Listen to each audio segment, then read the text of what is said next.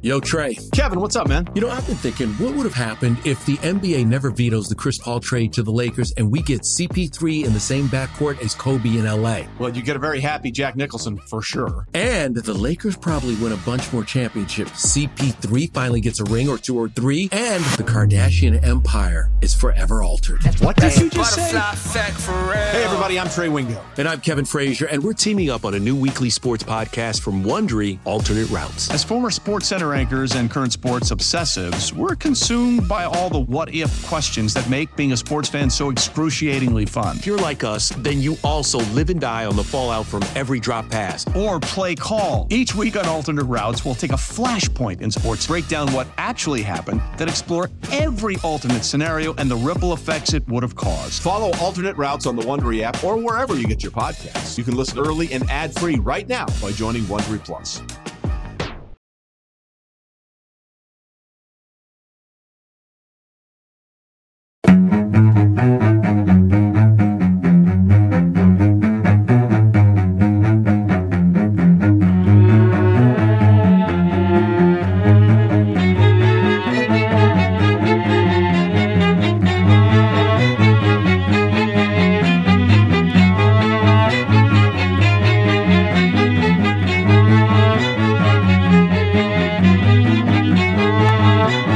Overload podcast. Hell yeah, brother. Overload, brother. Beats by @SmokeM2D6. Here we go. We're live. It actually works. The special live episode of Seattle Overload with 13 viewers so far. Very exciting. And also exciting news.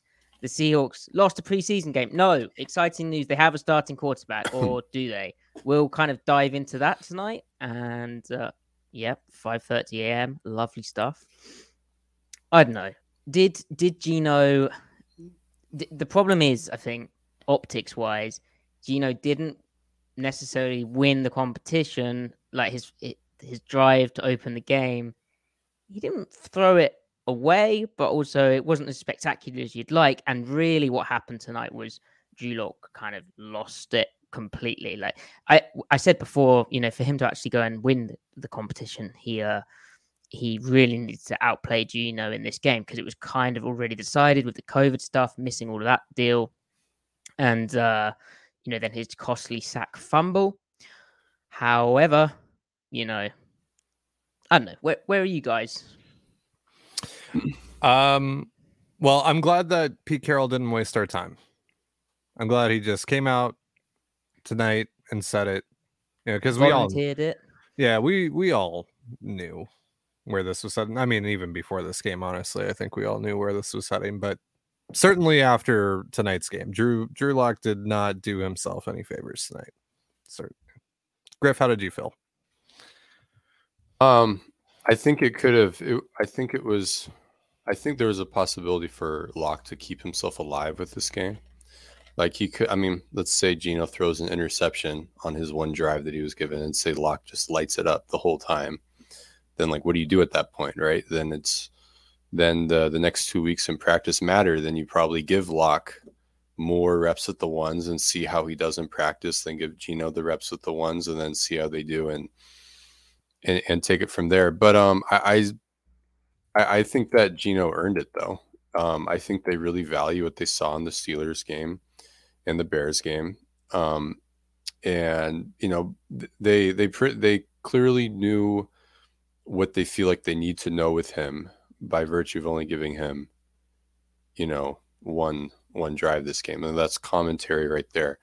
But they were clearly wanting to leave the door open, either out of principle or genuinely believing that Locke could take them farther this year with Geno. Now that still could happen. We don't know what happens as the season plays out. Does Geno get benched? Does Locke get thrown in there? I mean, that's totally possible.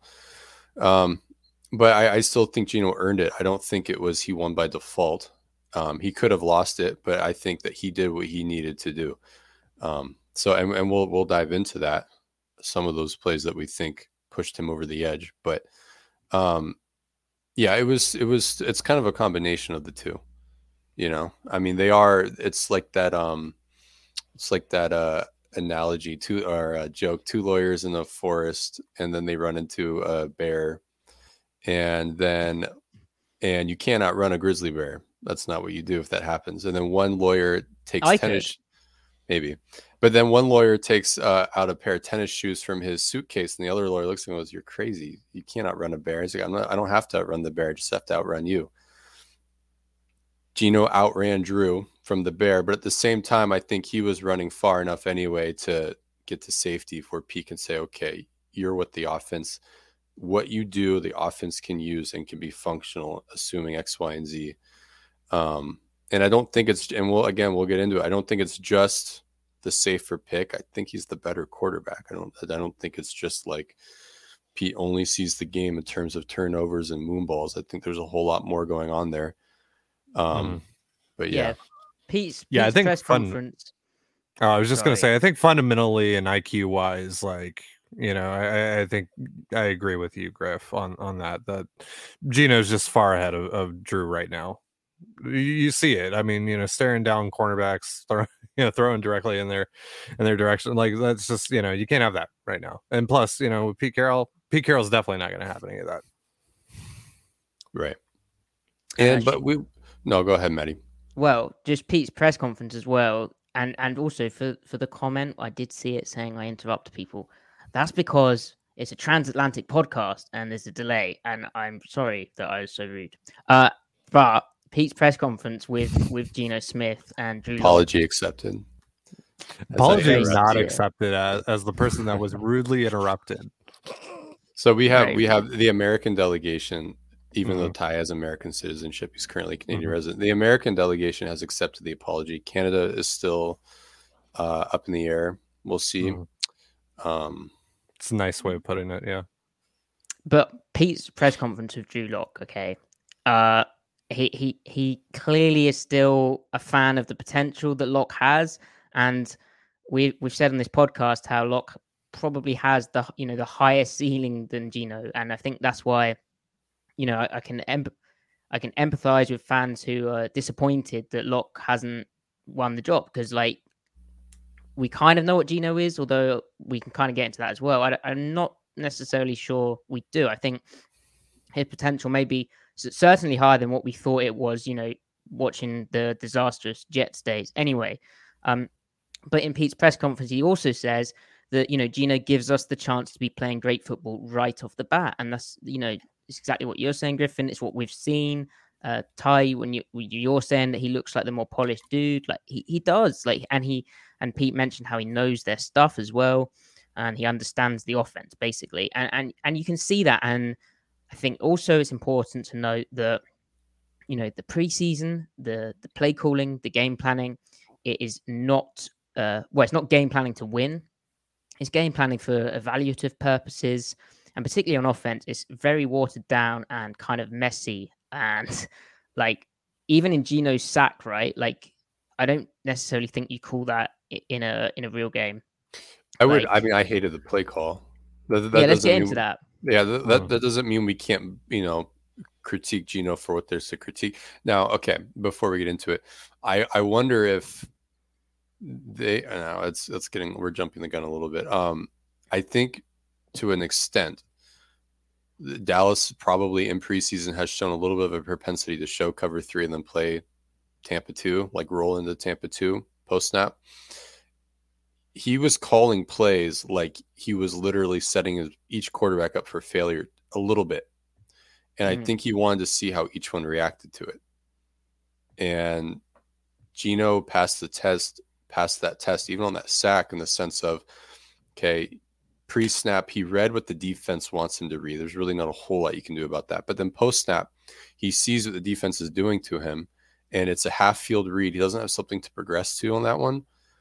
So really the play's dead immediately unless he thinks he can throw a fade shot, and I don't think that was possible there. We'll know when we watch the tape. But yeah, I think he considered it. We'll never know until we get the All-22 because we can't see the off the field, off the film, off the screen safety.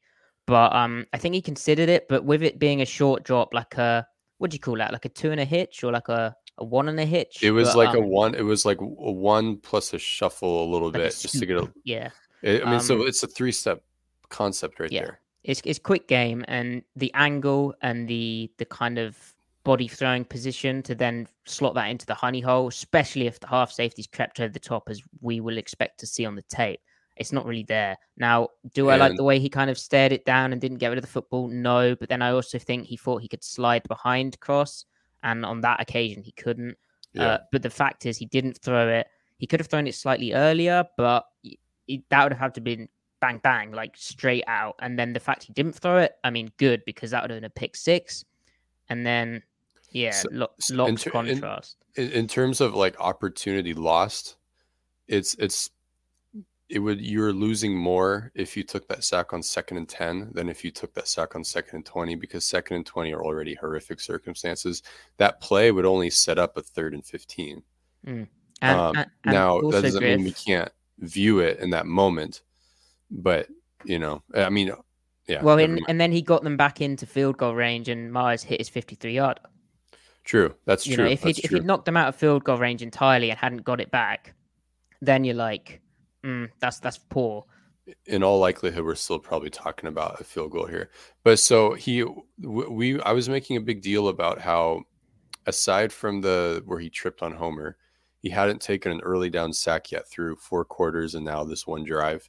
So that's his first, bunny ears, real early down sack he's taken. And 2nd and 20 is not as neutral as an early down. Like, the defense is playing, especially coming out in shotgun, like you're playing pass, basically. Right. Now, as much as we'll get into how we kind of like how, whatever word you want to use, functional, serviceable, maybe good even, he has been in dropback scenarios, at least in preseason. If that continues into the regular season, great. But if he's taking those sacks on 1st and 10 or 2nd and 4, then like that's something you got to like confront, because you can't, the gun offense needs to be, you can't, I mean, we know exactly how many sacks would be permissible and what wouldn't. We have Jared Goff's 4 years with the Rams, because they're running the same structure of an offense now. We have his sack rates to use as a benchmark. Geno Smith's sack rate, early down gun, and granted only 3.5 games last year, was lower than two of Jared Goff's Rams years in gun early down. So that sack rate, he was getting rid of the ball early down gun. Now 3rd down is a different beast, with his propensity. I mean, he's athletic, not as athletic as Drew Lock, but Geno has mobility, right? If the play isn't there, if there's no play to be made, then extend, sure, if you're outside of field goal range, see if you can make something happen. But if you're in field goal range and it's 3rd down and there's not something there, then get rid of the ball. But like on 2nd and 10, you can still stay alive and convert. So don't take a sack and make it 3rd and 15, make it 3rd and 10 and see if you can get something going. As lo and behold, he had an awesome 3rd down conversion to Tyler Lockett. He can do something in 3rd and 11. He had probably the single best play of any Seahawk offense or defense last week against the Bears on 3rd and 15 or was it 3rd and 15? What was it? 3rd and 5, actually. No. It's 3rd and 5, but it was to Fred Swain 20 yards downfield and he dropped it. But that's, to me, the best play of not just the quarterbacks, but of any of them this preseason. So, like, the sacks of what I'm saying, to get to the point, is that's something we have to really watch for. So, Griff, we saw a lot of dig routes in this game. A lot of successful dig routes in this game. From Drew Lock, too. Mm-hmm. Very, very interesting. Derek Young actually had a pretty decent day in all. Kind of wonder if he's surpassed Freddie Swain. I think Penny Hart has. But yeah. I'm not so sure. My take on the receiver position is that it will just be veterans. But yeah, I realistically, if you're talking wide receiver 5 and you've got, say, for instance, because Penny Hart had a good game today. So say you've got Penny Hart, Metcalf, Lockett, Eskridge, right? Because you're not cutting a 3rd round pick from 2021, no matter how rusty he may be. Then that 5th guy on the roster, you really should be valuing special teams over that. But also stylistically, what receivers am I talking about there? Well, I'm talking about smaller dudes. Like I'm talking about like kind of nippy slots other than Metcalf. So it would therefore make sense to carry Young and his bigger frame and, kind of like a Metcalf light, than it would Swain. But then, Young is raw. He's probably more likely to get on the practice squad. But I'd have to go back and watch special teams tape because I think that is the ultimate decider here. Yeah. Yeah. I don't know where you guys are at with that. Yeah, I'm also interested to see what they do on the waiver wire. Because I'm not entirely sold on Marquise Goodwin making the team yet. I'm not entirely sold on Penny Hart yet. I'm not entirely sold on Freddie Swain. I'm not entirely sold on Drake Young. So like we don't know about like Cade Johnson's a wild card. Yeah, I don't think Cade Johnson will make it. So but they might, tied it to your point, they might have to cut Goodwin just for special team's sake. Yeah. Yeah, it's so it's hard to, because it would be easier. Well, I think they go 6 receivers, but I wouldn't be shocked if just for week 1 they go 7 and go light at running back, and then after week 1 switch that around because Walker still may not be ready. They have a history of doing that as well. Yeah, right. They always do like week 1s. It's just they're just trying to game who they can sneak on the practice squad and who not. They want the dust to settle around the league before they make their final moves so that other teams aren't primed to snipe a guy, something like that. Like Derek Young is just won't catch the ball, but everything up until the catch point, he's looking the part. So with the guy with his traits, and given that, like, what was he, a 6th round pick or a 7th round pick? 7th round pick. I mean, I think you just take any positive there and hope that he's doing well in special teams. Some cope with him as well is that he's coming from an offense which only was like more conventional in the sense it wasn't like a wing T style. I think it was only more conventional like in his last year. So his exposure is going to be down in that sense, but he's also coming from a small conference, and so he's probably being covered tighter. That's a kind of copy take. But I want to get back to the quarterback thing because that is kind of the major news, and that Lockett hit from Geno. If we just finish recapping Geno's only drive of the game, that was kind of a glimpse to the future. I think of like, oh, this is what Geno can do with Lockett and Metcalf and receivers who can catch the ball. And that was a full field read, right into the honey hole. He opened backside, went front side. Pass protection was great, and it was a 7-step concept. Got it done on 3rd and 11, like you said, and 7-step. And so, his 3 incompletions were all drops, and you know what, Griff? Like we said on the pod last time, what happens when his bootleg is curtailed and they blitzed into the teeth of a bootleg and he threw it. I think he's listening to our podcast because he threw it off his like upper body stuff to Young. And it was a tough catch for Young, like to call it a drop is, there was tight coverage, but he threw it and it was nasty as well because Lockett had run an out route and then, Young was coming across the field, so it's quite a tight window. Ballsy to do that, and he did it. So I actually, my heart skipped a beat when I saw it. I thought, oh no, is this potentially the first pick or really truly bad throw into traffic? But sure enough, it was a tight throw, but he did it, and especially like historically, that's where you see the most variance with him is when he's throwing the ball on the run. And we don't have a huge sample size, but he has the throw on the scramble to Noah Fant in the Steelers game, which was on the money, perfect.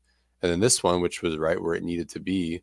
So, okay, that's good. Some consistency. Now, it makes those 2 things still makes it super perplexing that he didn't throw that crosser to Derek Young when he was on the boot. Against the Bears. That was really the main thing we dinged him for, right? when he ended up just pulling it down and running out of bounds. So, but anyway, yeah, that's good to see because the offense is going to do about 50 of those. You know what I mean? So like, that's good that he is making those, because some of them are tough. Some of them are not easy. I mean, people joke about Kirk Cousins like he kind of is like a feeble, weak little boy out there, but some of his best throws that he makes are when he's got a boot contained barreling right down on him, and then he throws it over a linebacker as his head turned. He did it Not to the KJ, Seahawks but... even. Yeah, but he has one of them against the Seahawks. Granted, Yeah. he has one. He threw an interception to KJ, but it's like you have to be able to make those throws if this offense is going to be good. At least that's part of it. That's a piece. That's a box you have to check. So Geno so far is, I mean, again, small sample size, but that's a good throw. So, yeah. To tie Drew Lock, what you know, is there anything that can be salvaged here? Was it all on him? Well, I don't know what was on him, what was not. I mean, I think the one interception that he threw, and I think we all know which one I'm talking about here. I think we know what happened there.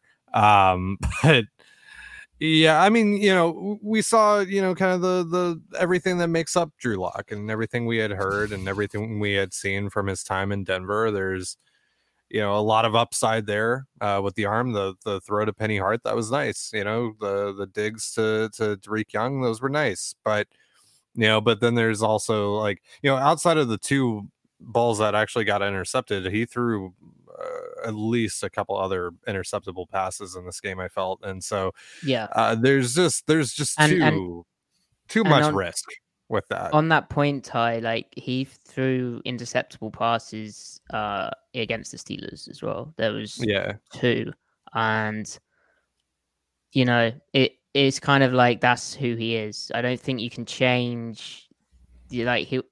Like with all the talk of that, it would be nice if you could, and all the potential and the fact, you know, it didn't quite pan out the way they'd planned for him. But I don't actually like. I think he is who he is at this point, and you know, the first pick. I'd be interested in your guys' view. I agree that Eskridge should have worked back to the football. I think, you know, good read. Like it's against man, it's a hitch or versus off man basically. But then to throw it late, that, you know, it's the NFL. Like you can't throw that late. That was how the defender made the play. I don't think he should have thrown on the inside hip either, considering where he should have been outside hip and earlier. So even if I wonder when I thought it was Eskridge's fault, I wonder if there was like a landmark miscommunication where he actually thought the receiver is going to be in a different spot, not that he thought Eskridge would come back to the ball, because that doesn't always happen for those routes. That's why I need to see it again, because I didn't even get a good angle on broadcast either. But yeah, we got a absolute microcosm of Drew Lock's entire football essence in one game, which I didn't think, I mean, to this point. And I was disappointed that the bad plays were that bad, because I mean, it seemed like he was being a little bit more careful, a little bit more clean, like with everything that we had up until this point, like, you know, from practice, just kind of generally what's been talking about the Steelers game, even the mock game, which is kind of doesn't really count. But I mean, well, it does because it's still practice. But yeah, I didn't think it would be that bad. Obviously, the positives are like, man, his upper body can be totally disconnected from what his lower body's doing, and he can rifle a perfect throw in there when you're not expecting it. Like, that's awesome. He actually wasn't even, well, he was a little inaccurate on one of the deep ball throws, maybe inaccurate on the second interception or the first interception, but yeah, on in the third. And the young DPI, I thought he actually overthrew the tag. Might have overthrown it. Yeah. I'll give him. I'll cut him some slack on that one, just because we can't say for sure if he hadn't fallen down. If you're gonna miss though to Derek Young, miss far, because he's super fast, right? So, but like one of my biggest criticisms of Locke has been his accuracy variance. For as strong as an arm he has, he can make a perfect throw and then he can make a horrible throw accuracy wise. And I think for the most part, because he was attempting so many deep throws, I think for the most part he actually was accurate. So I'm not going to ding him there too much. But yeah, like you see the positives with him, but then you also see the negatives. And the negatives aren't just, the interceptions aren't just bad because, oh, you turned the ball over. It's how you get from A to Z, Z being the interception and everything that happened in between there. Those are demonstrative of not knowing what the defense is doing, not having a process, kind of freaking out. And then those moments aren't just snapshots in time. They're indicative of other things that he probably isn't doing well that we won't really know until we can watch the tape. But like in the Steelers game, Drew played fine. He played fine, but he missed some stuff downfield reads wise that Geno didn't. And like, this is kind of that thread continuing to be a thread. It's still playing out into this game and in spectacularly bad fashion. So I thought he was a little bit more on top of it. When it comes to that stuff, he was more accurate, like I said, than I thought maybe he would be. I thought he would show more variance there, but I don't know. But it's still not over for him. Like Pete said, Geno's the starter right now, but if, all ifs and buts, but if Geno plays really bad, we're going to see Drew Lock, so it's still not completely over for him. But to this point, it hasn't been great. Yeah, Pete in the press conference made a real point of that. Yeah, saying, Drew, like, we might need him basically. And honestly, his announcement of Geno being the starter, like, I don't know, I'd have to go back and watch when he announced Russell being the starter, but I don't think there's quite the same level of excitement. And really, like, as I said, like, Drew's upside, like, that would be the more exciting, thing if that had happened, because, the potential you'd think would be there. I don't know. It's unfortunate. I feel bad for Locke. The real thing for me is, that Pittsburgh, the sack fumble, the pre-snap mistake, the post-snap mistake, and then to come back in this game and throw one of the worst interceptions I've seen, where it's just like, this ain't how a quarterback plays. Like, I don't know what, I just don't know. But I think, he just misjudged the angles. Maybe thought, Penny Hart's his dude. He can go and make this play. But like, he threw it right into a cover 2 corner. It was pretty obvious to that side it was cover 2. And it was a stick combination where the primary read, the 3 receiver, the innermost receiver running the stick route, is open. Yeah, it's a total breakdown of, whatever his entire process. So, yeah.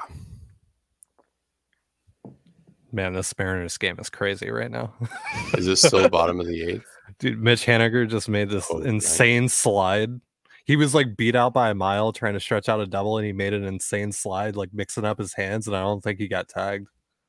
So they got a leadoff runner at second here in the bottom of the 9th. Anyway, all right. This is a Seahawks podcast. Podcast. Let's get refocused here. All right. So I think we're opening up to questions. All right. So we got a few questions in the chat. Camden wants us to go deep on the offensive line. What is that emoji? That is drool? Yeah, that's suggestive, Camden. First of all, what's up, Camden? She's the number one fullback enthusiast on the planet. And it's a cruel joke that Nick Ballor's been moved to linebacker. Pete Carroll did that specifically to spite Camden. Just had to throw that out there. Now, questioned how the O-line did. Man, they're really good. They did not play. Really disappointing. We didn't even get to see them for like one snap against Micah Parsons, DeMarcus Lawrence, who Dorrance Armstrong has a heartbeat. I think he's still on their team. But like, that would have been great. Like, you know what I mean? Especially the follow-up going up against Robert Quinn. But yeah, so they just dominated. Now it was another. Sam Williams had a good game. Sam Williams, true. He's had a good preseason too, so I think that was a decent enough test. Yeah, but like that's true. But the first half though, when most of the ones were in, they're just playing really well. They're playing up to their talent level. The interior's rock solid. Like nothing. There wasn't a really bad loss. When there was heat off the edge, the quarterbacks are doing a pretty good job of stepping up in the pocket and giving the tackle a chance. Then the tackles were running it off, with as best as they could. Given like how maybe the rush started, we have to go back and really watch it. That's when you see, maybe some leakage here and there that you didn't on broadcast. But hey, it didn't look like a disaster, did it? Just No. going off vibes. So leakage prevented, which is always good. And Right. Abraham Lucas, more pancakes. I cannot wait. I'll have to do a video on him because I firstly was very rude about him pre-draft because we hadn't seen him do stuff like that, and he's proved me completely wrong. I'm an idiot. And pancaking dudes left, right, and center, but also pass pro solid. Charles Cross probably. I mean, everyone will focus on the sack, which wasn't really on him. They're protecting for quick game. The ball didn't come out. Gino kind of ran into it. Like if he's, and the rest of the offensive line had a few things going on there, which prevented Gino from being able to step up and, work Cross's block like that. But Cross had a great game, super aware. And then, the interior looks so solid. So, exciting times for the offensive line, I think. And, all of these projections saying, oh, it's rubbish, and look at these 2 rookie offensive tackles. Well, it will be interesting, I would say. They'll have some, moments of naivety and perhaps, inexperience showing, but also their ceilings are ridiculous. They're both athletically talented and they both can play football, it looks like. So yeah, they're freaks. They have 2 freaks. Now, what's especially cool about Lucas is that the guy that he's competing with is also looked pretty darn good. And he doesn't just look good in preseason. He has about 6 games worth of solid starter tape. So that's even more, that lends even more significance or suggests more significance to how well Lucas has played, because it seems like he's the starter now. He won the job and the team is probably pretty firm on what they think about Curhan, right?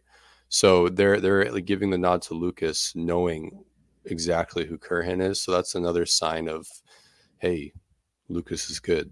Yeah, I know they like to get reps for Curhan, like right tackle, but also I think the fact, and they like to get reps for people in each spot on the offensive line. But the fact that Curhan's was getting so many right guard snaps, that they're really trying to find a spot for him because they like him, right? And they're with Gabe Jackson's recent injury history. Not that we're ever thinking. To do it, yeah. Curhan might slide in there at some point. Obviously, Haynes would probably be the first man up, if not outright winning the competition when Lewis comes back, right? But who knows there. Very excited to watch the offensive line, because also Austin Blythe has looked really good so far. So yeah. One thing I would say actually is the run blocking only went for 3.9 yards per carry. So I'm interested in why that was, because they have been more dominant in other weeks. But I imagine, the first string offensive line has been playing a bit later into games in the past 2 preseason outings. So that's probably what it is. All right. So got Jackson here. Jackson's a regular over at my my live stream at Control the Zone. Can we talk about how crap our receivers are at catching the freaking ball? We talked a little bit about this, but yes, let's talk about it. There were a couple more drops today. So we'll talk about how bad it is, but let's frame this with some positivity. All the drops are coming from receivers that are anywhere between the 5 and 9th best receivers on the roster. The top 4 receivers have barely been thrown to. When they have caught the ball. That's the top 4 are Lockett, Metcalf, however you want to order them, Goodwin, Eskridge. So there's your top 4, right? So now it is really disappointing that Swain has just, I don't know what's going on, because I still thought he was a guy that you can do something like he was productive actually with Smith in one of those games, and he didn't really have a drops issue last year. So where is this regression coming from? Are they maybe putting him in context where he isn't meant to be? Like, do you need to throttle his scope of responsibilities down so he can just kind of do what he's better at? I don't know. But yeah, Derek Young, what do we just chalk that up to him being super? Well, the other positive and really is that the catches today were tough. That's fair. Like not through like poor quarterbacking, just tough spots. Yeah, the tough spots. Like you'd want your receiver to catch it, but it's not like an outright like oof.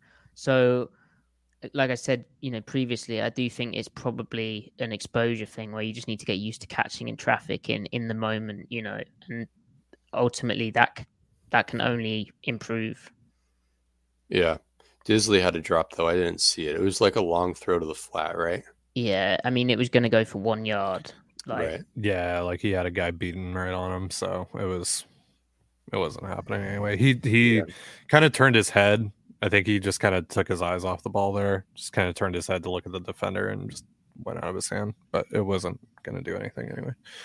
All right, so yeah, I think, that's a great point that you made, though, Griff, about the let's talk about the actual quality of receiver here before getting too excited about it. I mean, this isn't DK Metcalf. This isn't Tyler Lockett. This isn't D. Eskridge. D. Eskridge, by the way, had a decent game. He had a nice catch in the back of the end zone. Too bad that he wasn't able to get both feet down, but that was nice.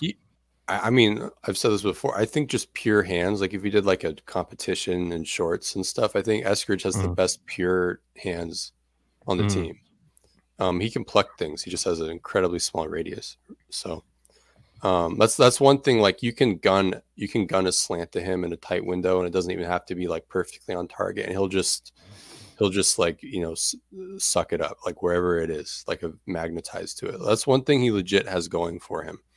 And he's gonna find himself in contexts where even if he's not making a difference downfield, like he's just a receiver in the progression running like an under route or something, he's gonna get the ball. He's going to catch it, and then like, well, at least we know he's good for run after the catch. So he's gonna have impact at least there. But Maddie, like you tweeted, it's gonna probably lean toward the gadgety stuff. But if you're gonna be a gadget player, hey, have good hands at least. So yeah. All right, let's. Amy Holmes asks, "Are you all actually looking forward to these upcoming games?" I have to say I'm not feeling very interested. So how are we feeling after 3 preseason games? How are we feeling? Like, have our feelings changed coming out of the preseason as to where they were heading into the preseason at all?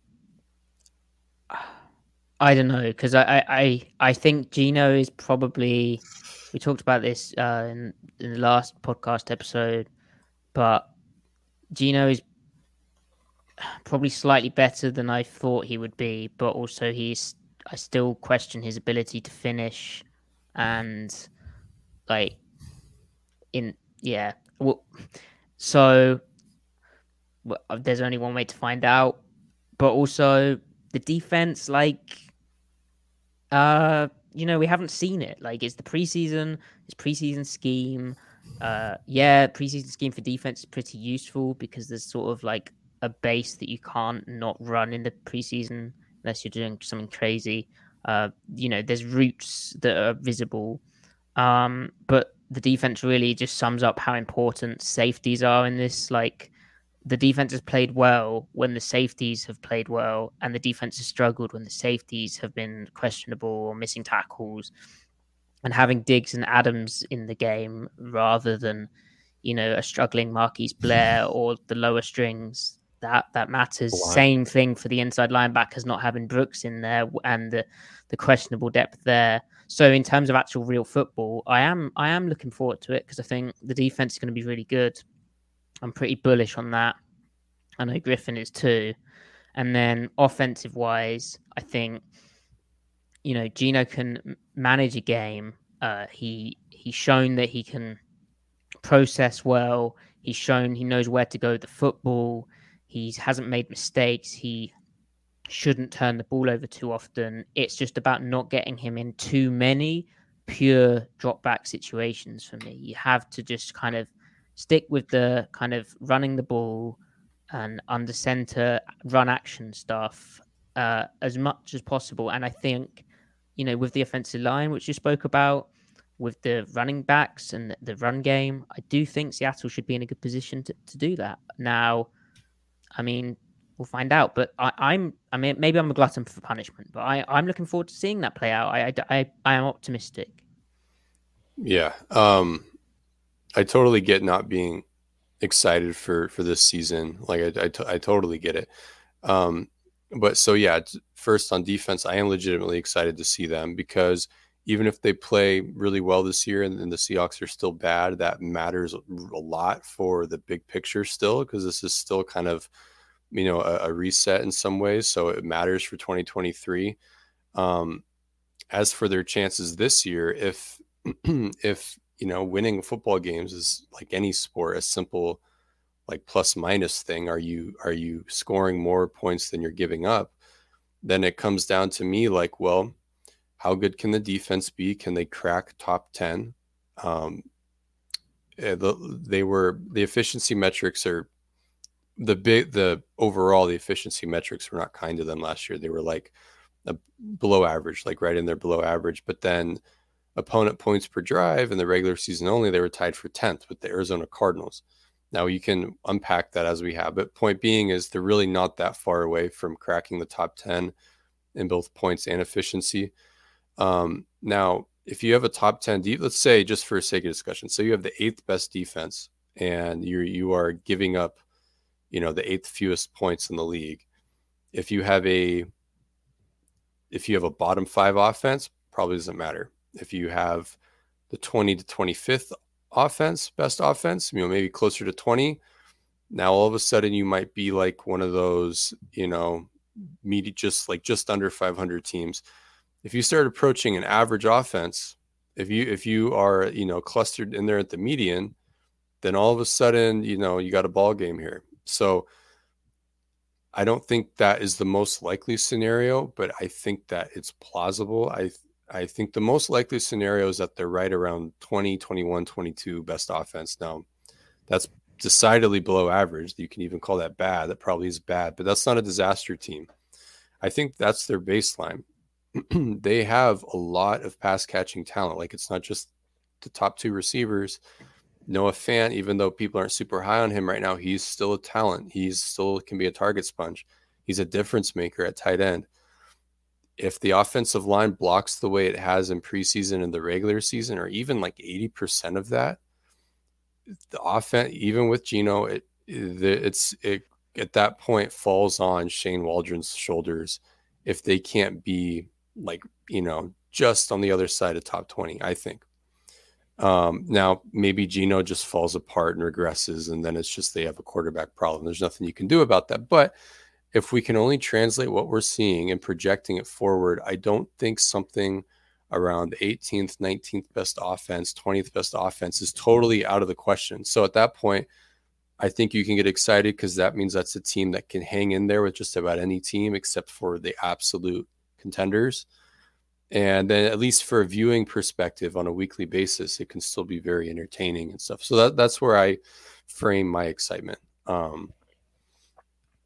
So I think Geno, in a way, adds some floor to this team. I don't think that it's going to be a disaster. This is not the Dan Orlovsky Lions we're talking about here. There's still a lot of talent on this team. This is how I felt going into the preseason. This is how I feel now coming out of it. I feel the exact same, that, this is not going to be a 2-15 team. I don't think that's happening. Really, anyway, because I think they're going to be able to run the ball efficiently. Then they're going to be able to pass a little bit. I think we've seen that from Geno, that there are going to be at least flashes. I think we can count on at least flashes out of Geno in this offense. And so with that, I think it's going to be, at the very least, I think the floor for this team is like 5 or 6 wins. And, anything other than that is kind of a bonus. But I'm not really focused on overall team success. I mean, I would love to see them, win a bunch of games this year, and get in the mix there for the wild card or what have you. But I'm more so, focused on the individual performances development, the guys that need to take that next step. So when you get into 2023, when things are going to get more real again, and, this team probably looks for a different quarterback potentially, or whatever they need to finish this thing off. I just kind of want to see, how that all comes about. I want to see, guys like Darrell Taylor and Boye Mafe, take the next step. I want to see Tariq Woolen and Kobe Bryant take the next step. I want to, see maybe if Cody Barton is actually something that can be here long term. Like, that's what I'm really going to be focused on this year. I'm really excited to see how all that stuff plays out. But I also get it from a fan's perspective, from a Seahawks fan's perspective. They just traded, the face of the franchise, right? And whether we agree or not with how that all went down, that's pretty depressing, right? Like, it's pretty gutting, like even for me, like, kind of being over the Russ situation, kind of glad that it was over and done with, excited to see where Pete and John take this thing from there. Seeing that first preseason game in Seattle and Russell Wilson isn't a member of the Seahawks, that's weird. That's really weird, Yeah. So yeah, I get that. I totally get that. I totally get if people are just, not at all interested. But I do think that there's going to be a lot of stuff to be excited about, to be intrigued by this year. And I'm just kind of looking forward to going along for the ride. Yeah. So really quick, if we just think about the defense from this game, and I guess the takeaways are, again, sort of my optimism for the season, in that not many of the actual real defense played, especially in this game. They've really scaled it back. And notably, Josh Jones was absent. And to me, that kind of signifies that he's wrapped up the third safety job, and we expect him to play quite a bit more 3 safety packages, be it dime or even like a big nickel kind of look. He's beat out Ryan Neal for that, capitalized on him being injured, and beat out Blair. Marquise Blair's spot on the roster is probably in danger because, as we've said, he didn't fit at nickel, especially in the new defense, and he's looked patchy at safety along with his tackling issues. So, you can only carry so many DBs. And if you sort of go through the list, and guys like Mike Jackson, who had a great game, 3 passes defense, you start thinking, is there room for Blair? That'd be tough, but it's last year of his contract. And yeah, anyway, any guys stand out to you on defense? I mean, Miles Adams dominated this game. Like, that first quarter was stunning. Like, Miles Adams, like, took a roster spot and then some. With that, I thought we kind of, I don't want to get too excited, but like, if we are to believe what we are seeing, this guy is going to be a legit impact player. And he showed flashes last preseason. He showed flashes when he got those reps against the Rams, and I think one other game. Explosive, skilled, quick, strength.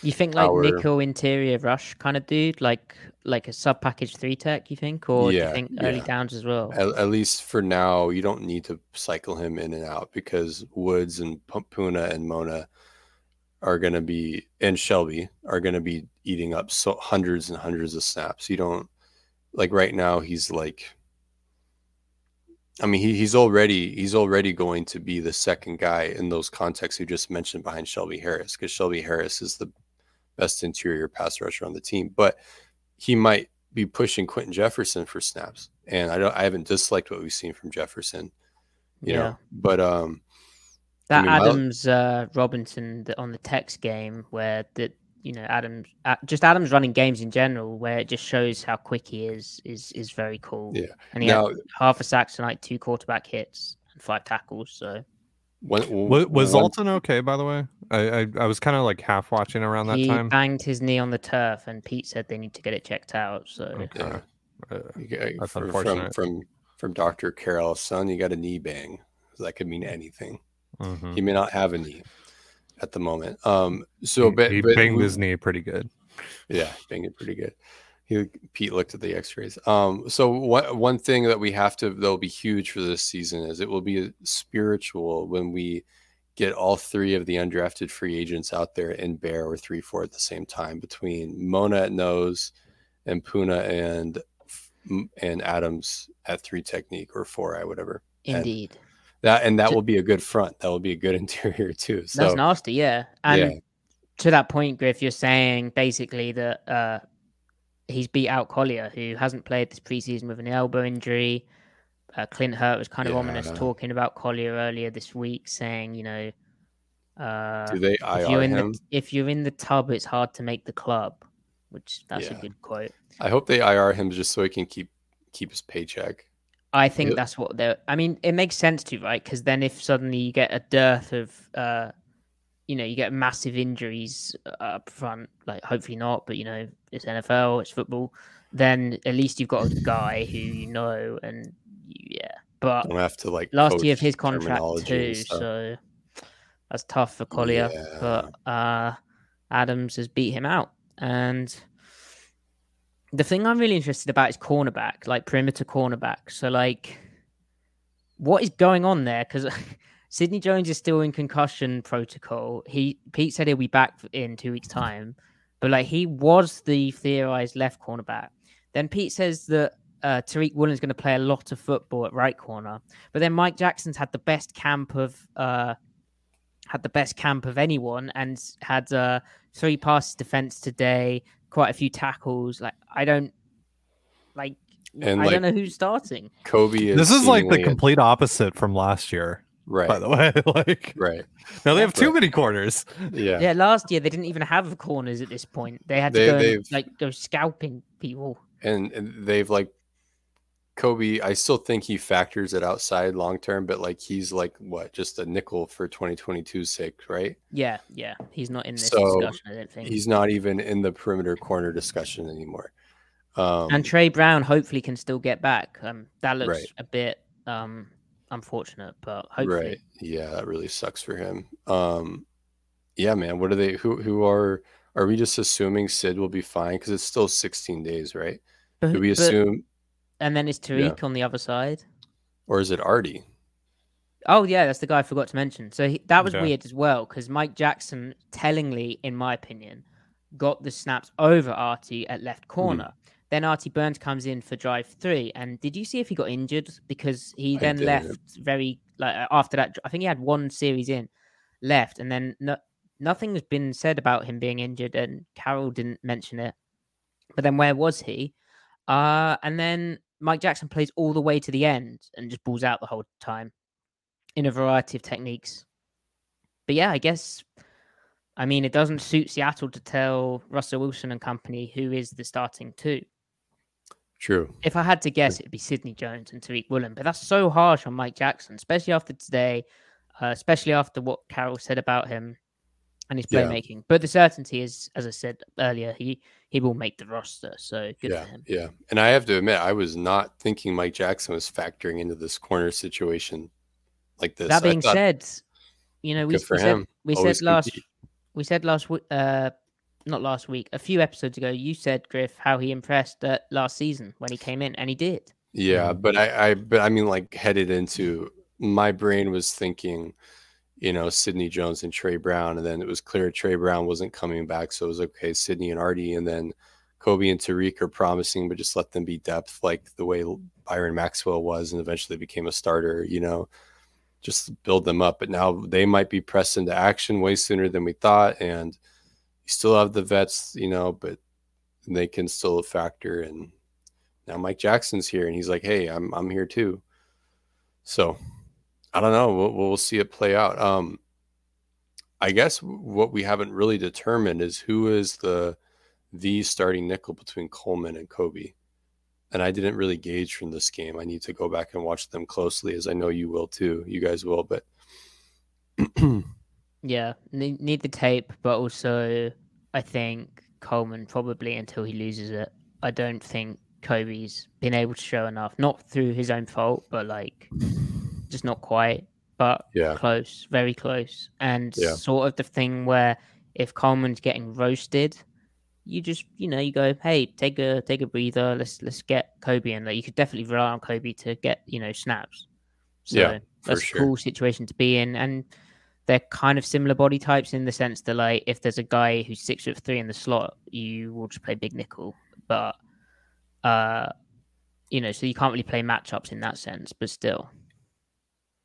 Yeah, for sure.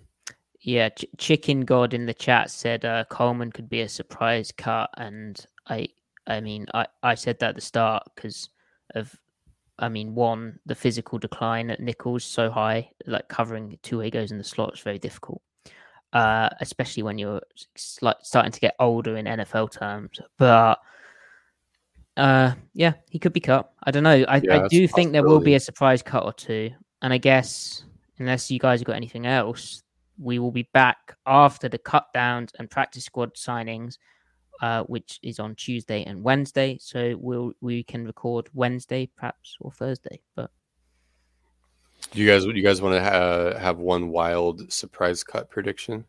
And it can't be Coleman because Chicken God has that. Yeah, that's Chicken Gods. We got to be original. We think. Would Marquise Blair be a surprise at this point? No. Yeah. But Yeah. I mean, It would that is a good one. It's still kind of bold though for them to do that. It would make sense, but still bold, right? Because Neil's still hurt. What if they cut Drew? They won't. I could see that. Okay, but what if Jimmy Garoppolo gets released? That's awkward. I think there's a time and a place for that. I don't think you do that because it immediately undermines Geno and you've just given him the job. But like, if it's like 4 weeks in, but then I don't know what the timeline is for when San Francisco actually has to make a decision there. I saw a report, and I don't know how true it is, but I saw a report today that says that they're planning on cutting him on Tuesday. Okay. And they expect him, and apparently there's people in the 49ers building that expect him to immediately sign with Seattle. Great. This is all worthless then. What are we doing here? Yeah. I just feel like Jimmy is such oil and water with what Seattle's trying to do. Yeah, let's not. Yeah. It lines up because, Shanahan, Waldron, McVay, Shanahan, but like DK Metcalf, if people think Geno won't push the ball downfield, which he will, Jimmy definitely won't. So it just doesn't make any sense to me. Camden, she had a great shout. Gabe Jackson. There you go. Surprise cut. There you go. Because maybe a trade. He didn't play tonight. Didn't suit up. Yeah. What's going on there? Yeah. He's got that. They owe him all that money. They don't save any money till next year. So, but that would further make him a surprise. Freddie Swain is a good one. I need to watch special teams. I'm not sick enough to have done that. So we all need to draw a line in the sand. Who do we think our surprise cut will be? I'm gonna go. You haven't given one. Oh, okay. All right. I'm going to go as I try to think of all the people on the team really quick. I'm going to go Marquise Goodwin. I don't think that will happen. That's my pick if I have to choose a surprise. He seems so, he can't really help being healthy or not, but he seems so assured of his place, like it would be a real surprise. Yeah, I don't but you can also see it because we haven't seen him play. So and they have a weird numbers game at receiver right now, like a log jam of disappointing receivers, but that they still have hope for. And let's be real, there's been other veterans that they've signed in the past that seem like they maybe had a role here and then they don't play in the preseason, or they barely play in the preseason and then they're out of here. So I don't know. I thought BJ Finney was a lock of locks, but then he was traded for Artie Burns could be a surprise cut as well. Yeah. Like you wouldn't expect him when they signed him to be cut, but they might just like their young guys, give him a shot elsewhere. I don't know. Yeah. Because you don't also know, like a player might be like, hey, could you please release me because I'm not a starter now and I think I can start elsewhere. Mm-hmm. Yeah. The surprise cuts kind of already happened in that Iggy got cut, even though that And- wasn't a surprise based off his tape. But And Ugo technically yeah, they're good at they cut their losses pretty quick. early. Anyway, yeah. we'll find right. out in the next Seattle Overload. Thank you everyone for tuning into the live episode. I think this has gone quite well. Perhaps we can do it a bit more often.